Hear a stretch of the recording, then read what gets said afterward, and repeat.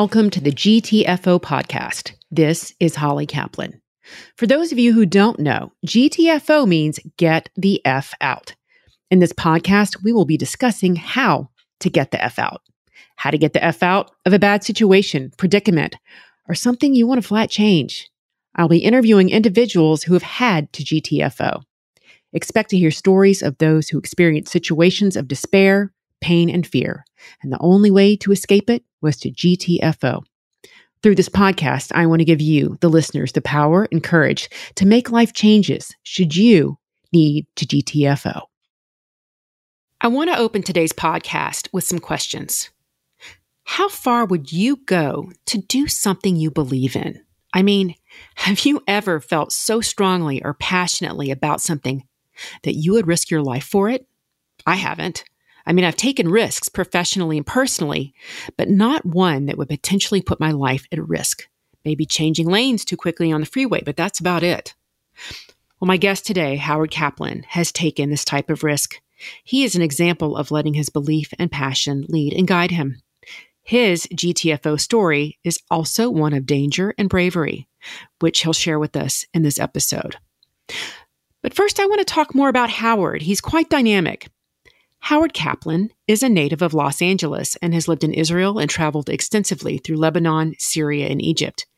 He is a best-selling author of several books, including Bullets of Palestine, The Chopin Express, and most notably, The Damascus Cover, which was made into a movie in 2017 starring the late John Hurt and Jonathan Rhys-Meyers. Writing and movies aside, here is where Howard's belief and passion come into play. In 1971, Howard was a college student living in Israel, attending the Hebrew University Junior Abroad program. He was 21 years old. While studying abroad in Israel that year, he was faced with taking a life-changing risk. He was asked to travel from Israel to the Soviet Union to carry and deliver what was considered by the Soviets contraband materials to dissidents. If you don't know what dissidents are, they were those who did not agree with Soviet ideology and were willing to speak out against them. At the time, political opposition in the USSR was barely visible, and opposing it was highly dangerous. Despite knowing this, Howard went on this mission fearlessly. Yet some days into this mission, the secret police force, better known as the KGB, was onto him, ambushed him, arrested him, and interrogated him for 4 days straight. Howard, thank you so much for joining me today. I can't tell you how much I appreciate it. Thank you for having me. Well, it's a pleasure to talk to you and get to know you because we met fairly recently. We kind of have an interesting story. Yeah, I have this peculiar habit that I friend everybody whose last name is Kaplan on Facebook. There's no reason for it. I'm not looking to see if we're related because my parents are East European and we almost can't possibly be. It's just, I see it. And I said, okay, I'll click on that. And that's what I do. And that's what happened. And that's how we got connected because I saw Howard Kaplan sent you a friend request. And I'm like, hey, he's Kaplan with the K. I'm Kaplan with the C. I think we can make this work. So far we have. So far we have. And we've connected over this now. So I'm really excited to have you here. But I'd like to start our conversation today with you giving us some background on yourself because you have an interesting history.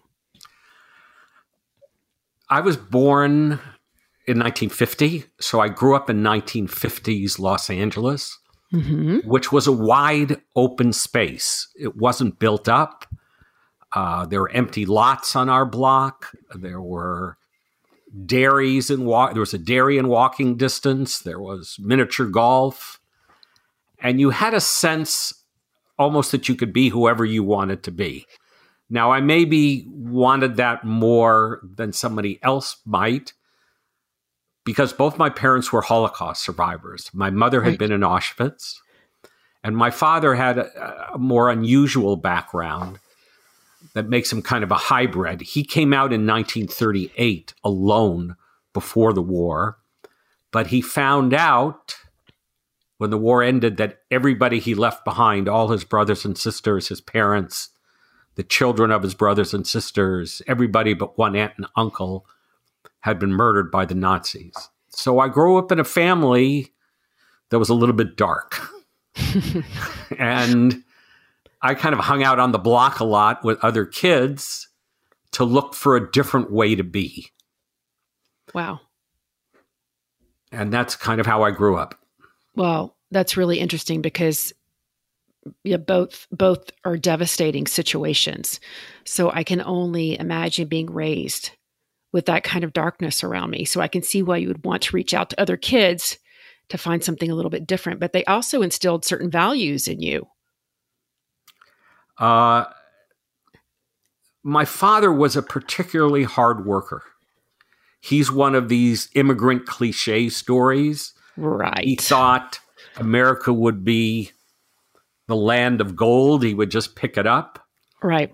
He was a house painter in Poland as an 18-year-old and found himself very glad that he had a profession. And he became a painting contractor and bought apartment buildings. He became very wealthy, joined the Brentwood Country Club. Mm-hmm. And he always wanted me to be a lawyer. He still wants me to be a lawyer. Shocking, right? Shocking. So I grew up with a whole lot of cliche, and I spent a lot of effort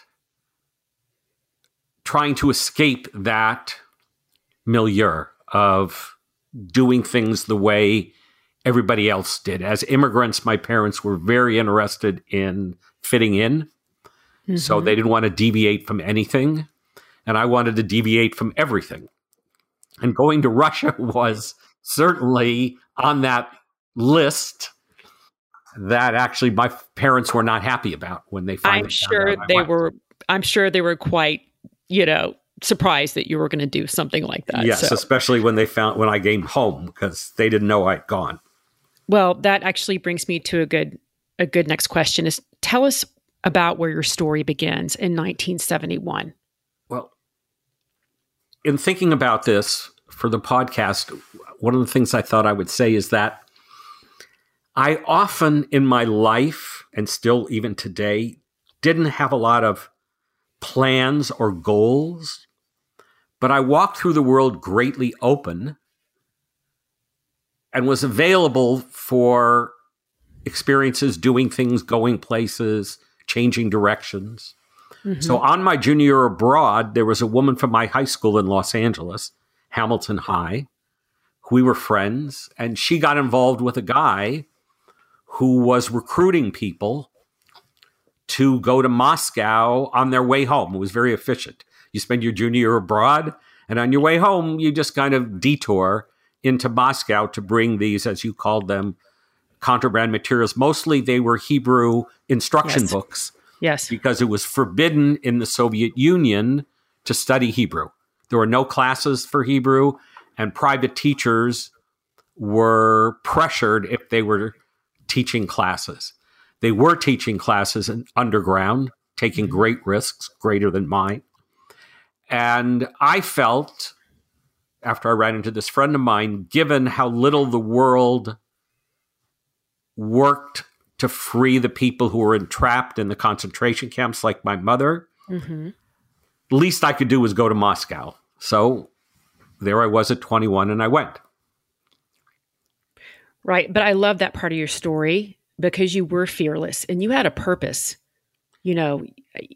Considering your parents' history was something that was innate for you.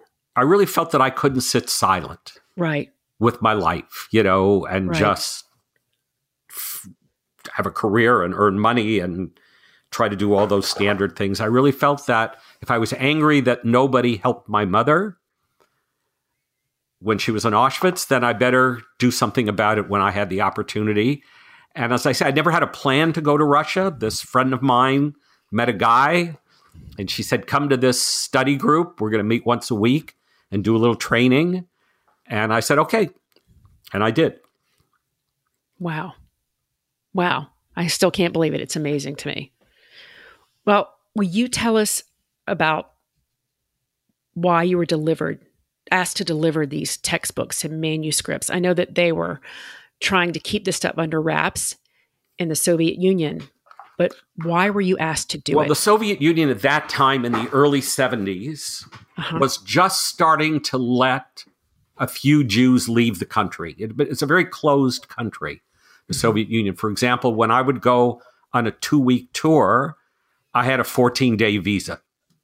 You couldn't just go to Russia, land in the airport. And you had to have a specific tour you were on with what was called an in-tourist guide. So I felt like these dissidents, who you mentioned, were very close. Remember, we're in a world without cable TV, without cell phones, without faxes. There were faxes, but they were not available to them. Right. And they didn't meet Westerners much. And they wanted the encouragement of knowing what was going on in the outside world. So I was happy to go in and try and meet with them. And I did. I met with quite a lot of people.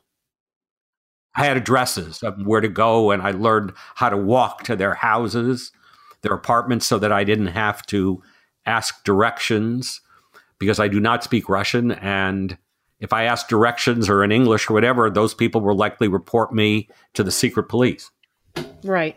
And nobody wants that. You don't have time for that. No, I wasn't on my list of things. No, that was not on your agenda. That's actually another good segue. You were giving us some color to what the world was like in Russia at that time and how the KGB functioned. Could you go a little bit more into that for our listeners? There were listening devices everywhere in the Soviet Union, in your hotel rooms and in people's apartments. So at one time, for example, the dissidents asked me to deliver a manuscript they wanted out in the West to the Dutch ambassador. Why did they want me to do that? Because Soviet citizens, Russians, Jews were not allowed, no Russians were allowed into foreign embassies because they were foreign soil. Each embassy had a KGB secret police guard outside. It was like a telephone booth. So they scary. would be standing in that kind of guard. But I had an American passport. So I had a story that I was a friend of the ambassador's. My family was a friend of the ambassador's secretary. So I got into the Dutch embassy. I had this manuscript. I gave it to him. He put it in a drawer. He could take it out in a diplomatic pouch.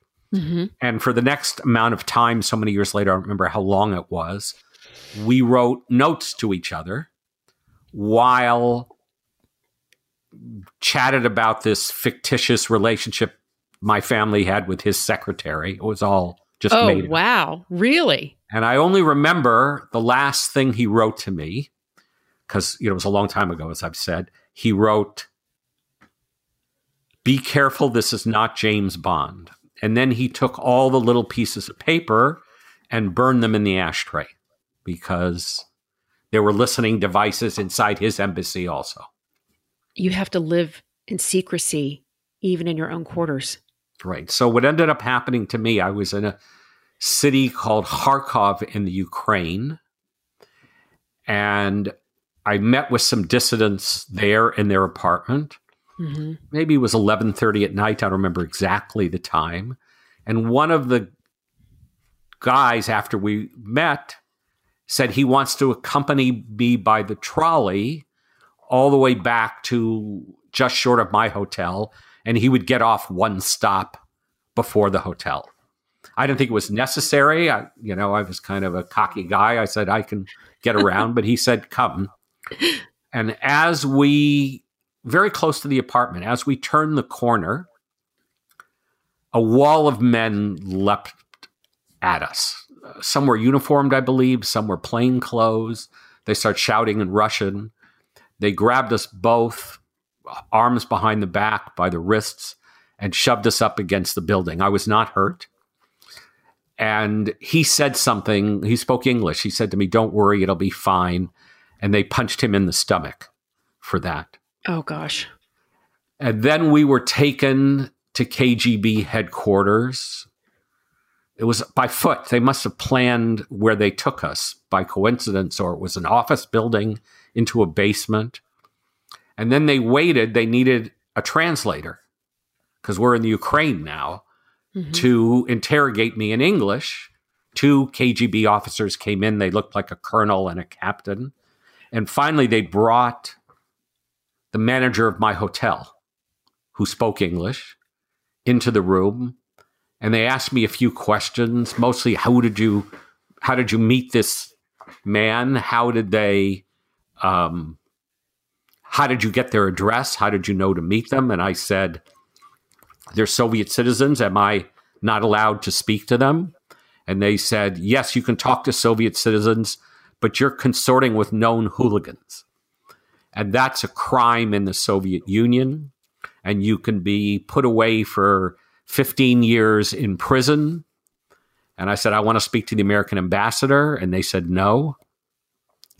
And they said, ignorance of a law. They were very smart. They said, if I were in the United States, the KGB guy said, and I broke a law, even if I didn't know that I was breaking that law, I would be liable to the punishment. So there's nothing the American ambassador can do for you, and you're not going to speak to him. It's so almost like he was trying to rationalize it for you. I think that was great part of the Soviet system. That's why they had trials. They had show trials. Right. Instead of just saying, we're thugs and we can do whatever we want, they were saying, we are operating within the law. They just sort of made up the law. Or they had the law in the books. Maybe consorting with hooligans is a crime in the Soviet Union. That's how they get innocent people or, innocent Russians. So finally, it was about 1 o'clock in the morning, and I said, I want to use the bathroom. And they decided instead, since it was late, to take me back to my hotel. And the next 2 days, I was interrogated in the hotel manager's office. So one of the things I like, Howard, was the hotel manager in on it with them, or was he a bystander? Yes, no, he was. He wasn't KGB. He was just a normal employee. Okay, but he was a manager of a Russian hotel, so he was going to cooperate with the authorities. Okay. And I always like to say that I got better room service in my room in the hotel for meals than I got in the dining room before I was arrested. They were very clever. They then took me to Moscow. 2 more guys picked me up at the airport. These guys, though, were sort of the big guys. Mm-hmm. One spoke perfect American English and the other spoke perfect British English. You would not have known they were not natives. You would have thought this guy grew up in Los Angeles. Wow. And so there were no translators anymore. These guys were the sophisticated KGB officers to deal with foreigners.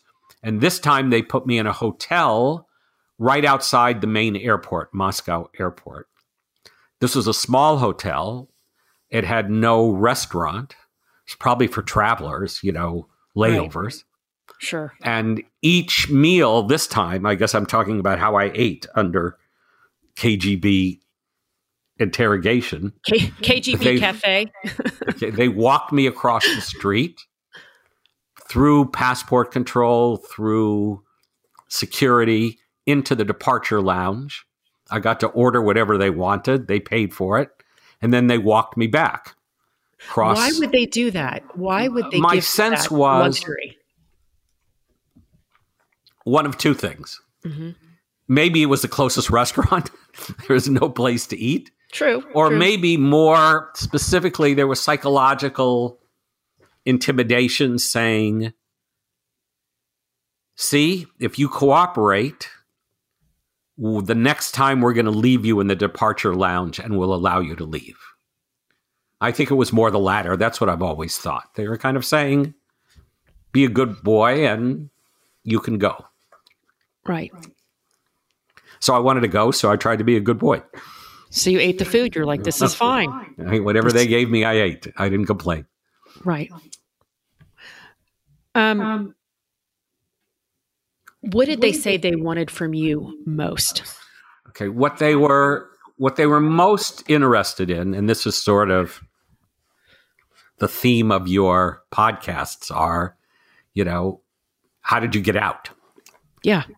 Because I was quite worried that I was on a 14-day tour. They arrested me on the 10th day. So I felt they had 4 days to play with me, and that I felt fairly confident I could hold out pretty easily for 4 days. Because again, there were no white lights, no torture, no music playing all night.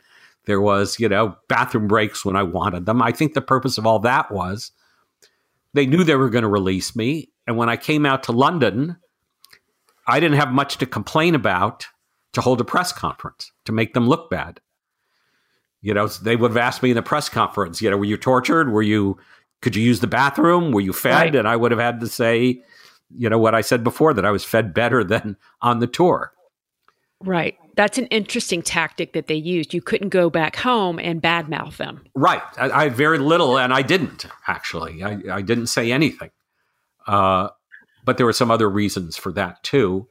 They were most interested in, I was 21. I was a college student from Berkeley. I didn't tell them I'd been at the Hebrew University. Probably a good idea. I told them I was a leftist. Good to not say that, right? Interested in communism and wanted to see the Soviet system, and it's not completely wrong. I did want to see it. Right. So they were interested, and this is the part where I did have some training. They were interested in who sent me. That was the major thing that they drummed about. How did you get these books? Who gave you the books? Who gave you the addresses? What's the guy's name? How do you contact him when you get back to London? So this was all pre-planned from my side. So I said, I booked a tour in a London travel agency, which was true.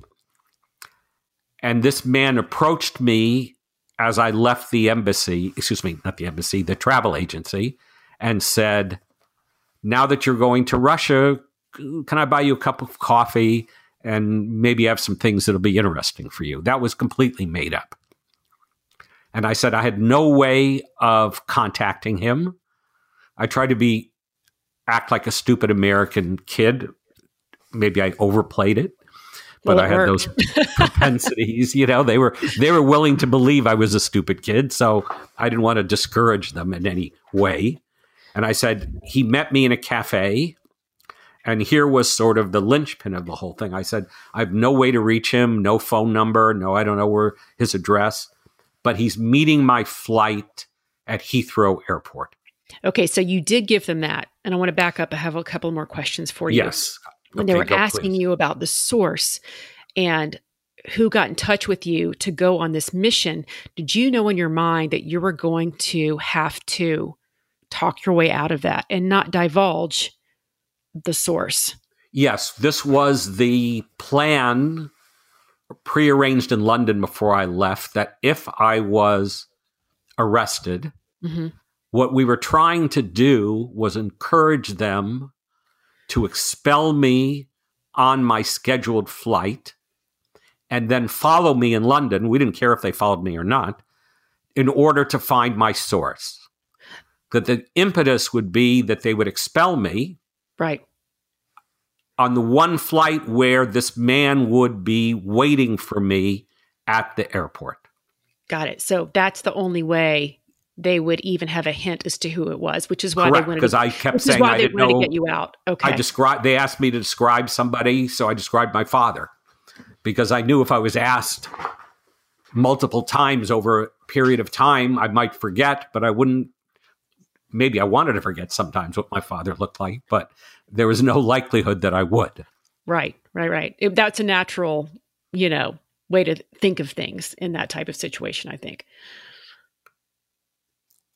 Well, they wanted you to. I did have one problem where I gave this guy a name, and I crossed the names of two of my friends who were on the junior abroad with me in Jerusalem. Mm-hmm. One was Larry Simon, and the other was Steve Schiffer. And then one day in Moscow, I was exhausted, and I couldn't remember which way I crossed them. I couldn't remember if I called him Larry Schiffer or Steve Simon. And I was really worried because I thought if I said the wrong name, they'd know I was yanking their chain the whole time. And I got really lucky because the interrogation began that morning, and the first thing out of the guy's mouth was, "We want to know more about this guy, Simon."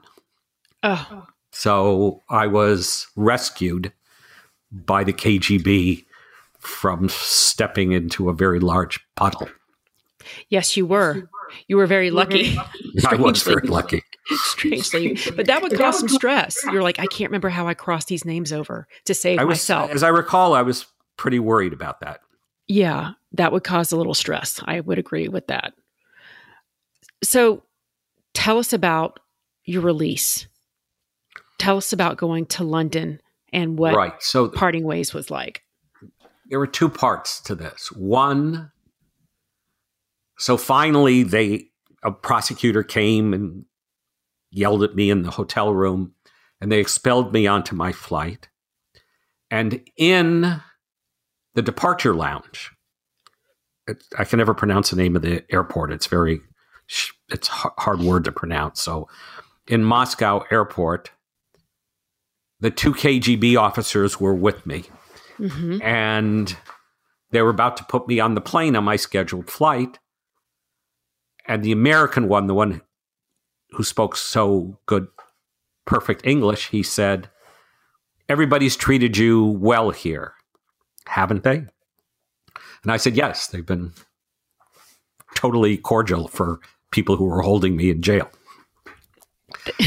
They were nice people to hold you in jail. They held me in jail very nicely. They had manners. Yes, he said, "I don't want to ever see," I remember exactly the words he used. He says, "I don't ever want to see anything about this appearing in print, or next time we can find you anywhere in the world and we won't be so humanistic." I remember him using the word humanistic.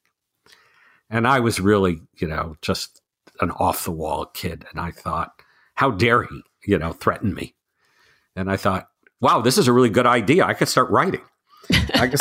Thanks for giving me a plan. I could start writing about this, which I didn't have a particular, I was 21, plan about.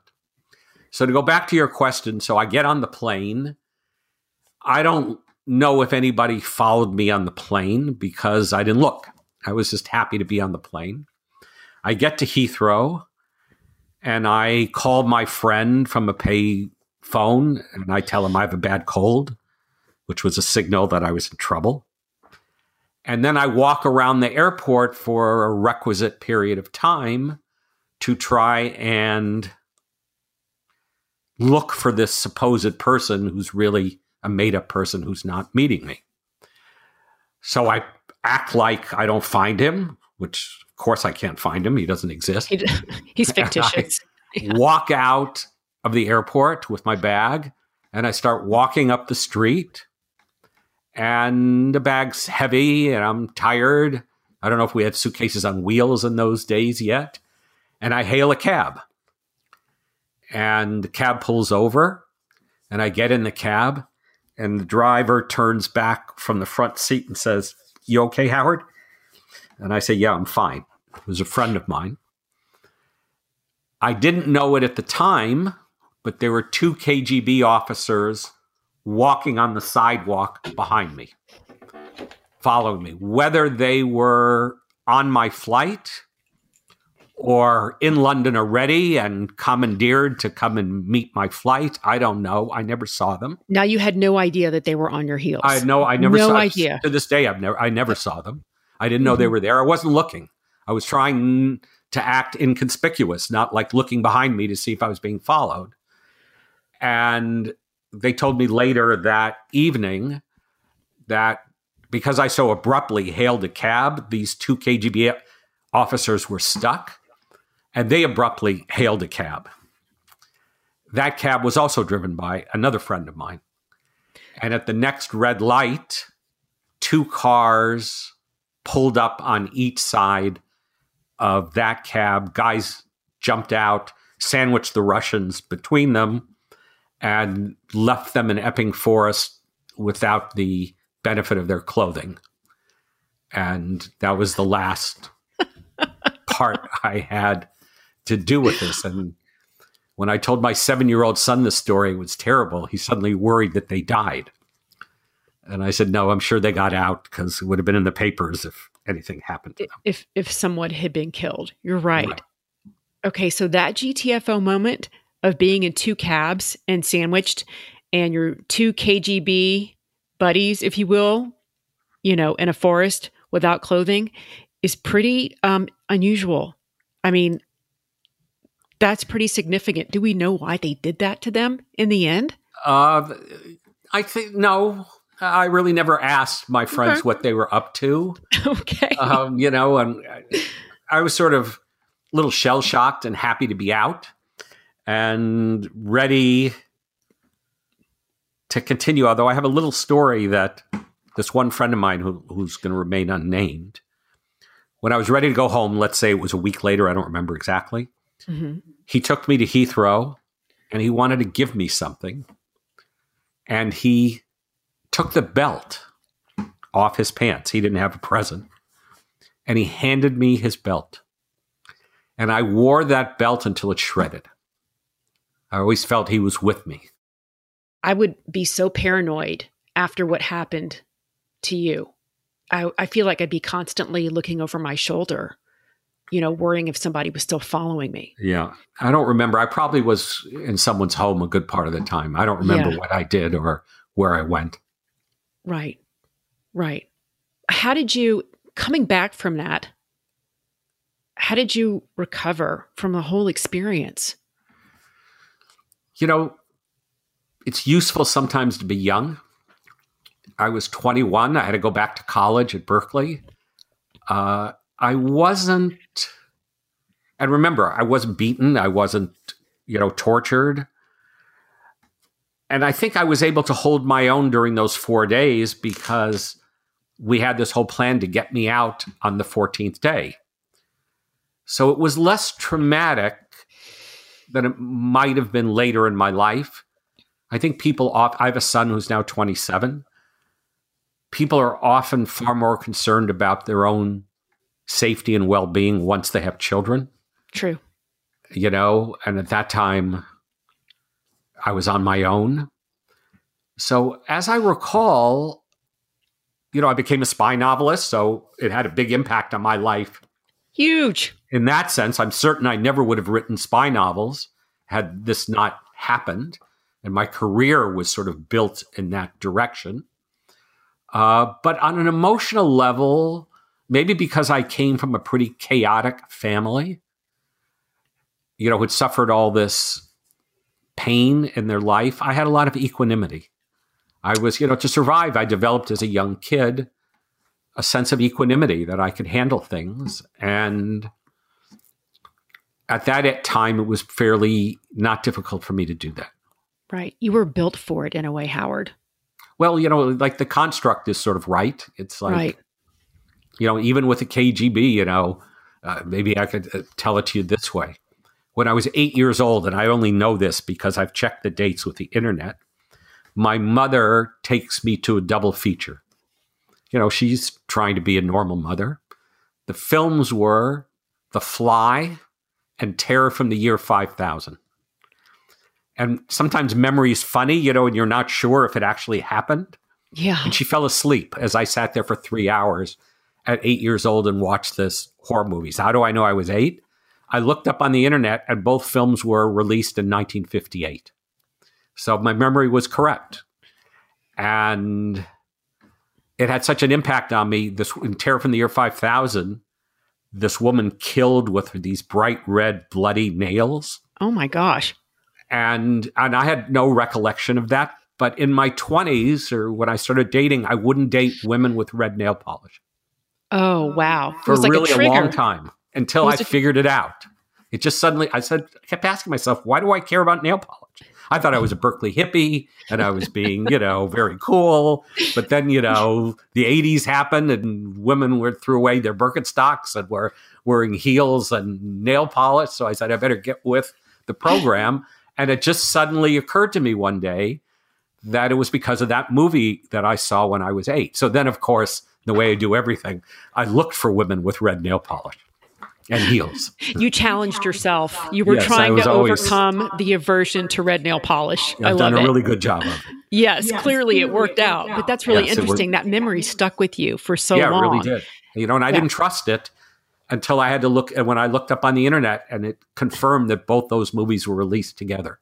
Yep, those were in days when you had double features. So they were double features. When you said that I haven't heard double feature in so long. I mean, I forgot it existed, but that's what they did. Right. We had double features. Almost all movies were double features. Yeah, with an intermission in between to sell popcorn. Can you imagine that now?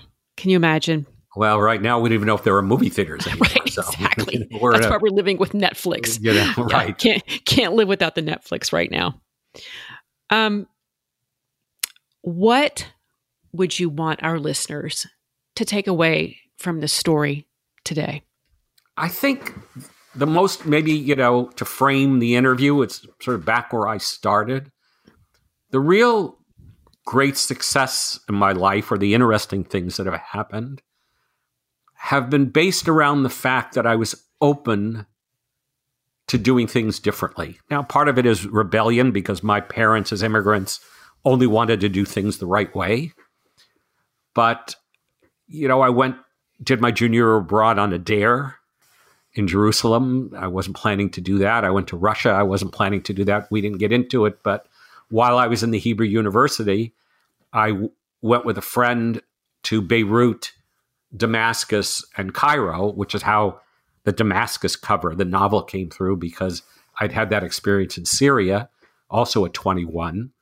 So, I don't want to be cavalier enough to tell people not to have plans and goals. I don't think that's my role in life. But I do like to tell people that if you walk through the world wide open to doing things differently than maybe you thought you wanted to, or your parents wanted the way they wanted to, there can be some really extraordinary experiences and rewards. I agree with you. And I think that is a fantastic message, because you never know what you're going to find on the other side. No, all these things were not planned. Right. And it formed your career. Really. I mean, it gave you a runway. It really did. It just it changed my direction. Yeah. Your GTFO changed your direction. Really. I love that. It certainly did. Yeah. And I think that's a great message for our listeners, because I want them to have the same bravery, Howard, that you did. You went with what was in your gut, what you were passionate about, and you let it guide you. And here you are today. So still writing, still doing your thing. Okay, that's great. Tell us how people can get in touch with you for speaking engagements, just staying connected to you on social media. Facebook is really the easiest way to find me. Okay. Because I'm on there often. I have a website.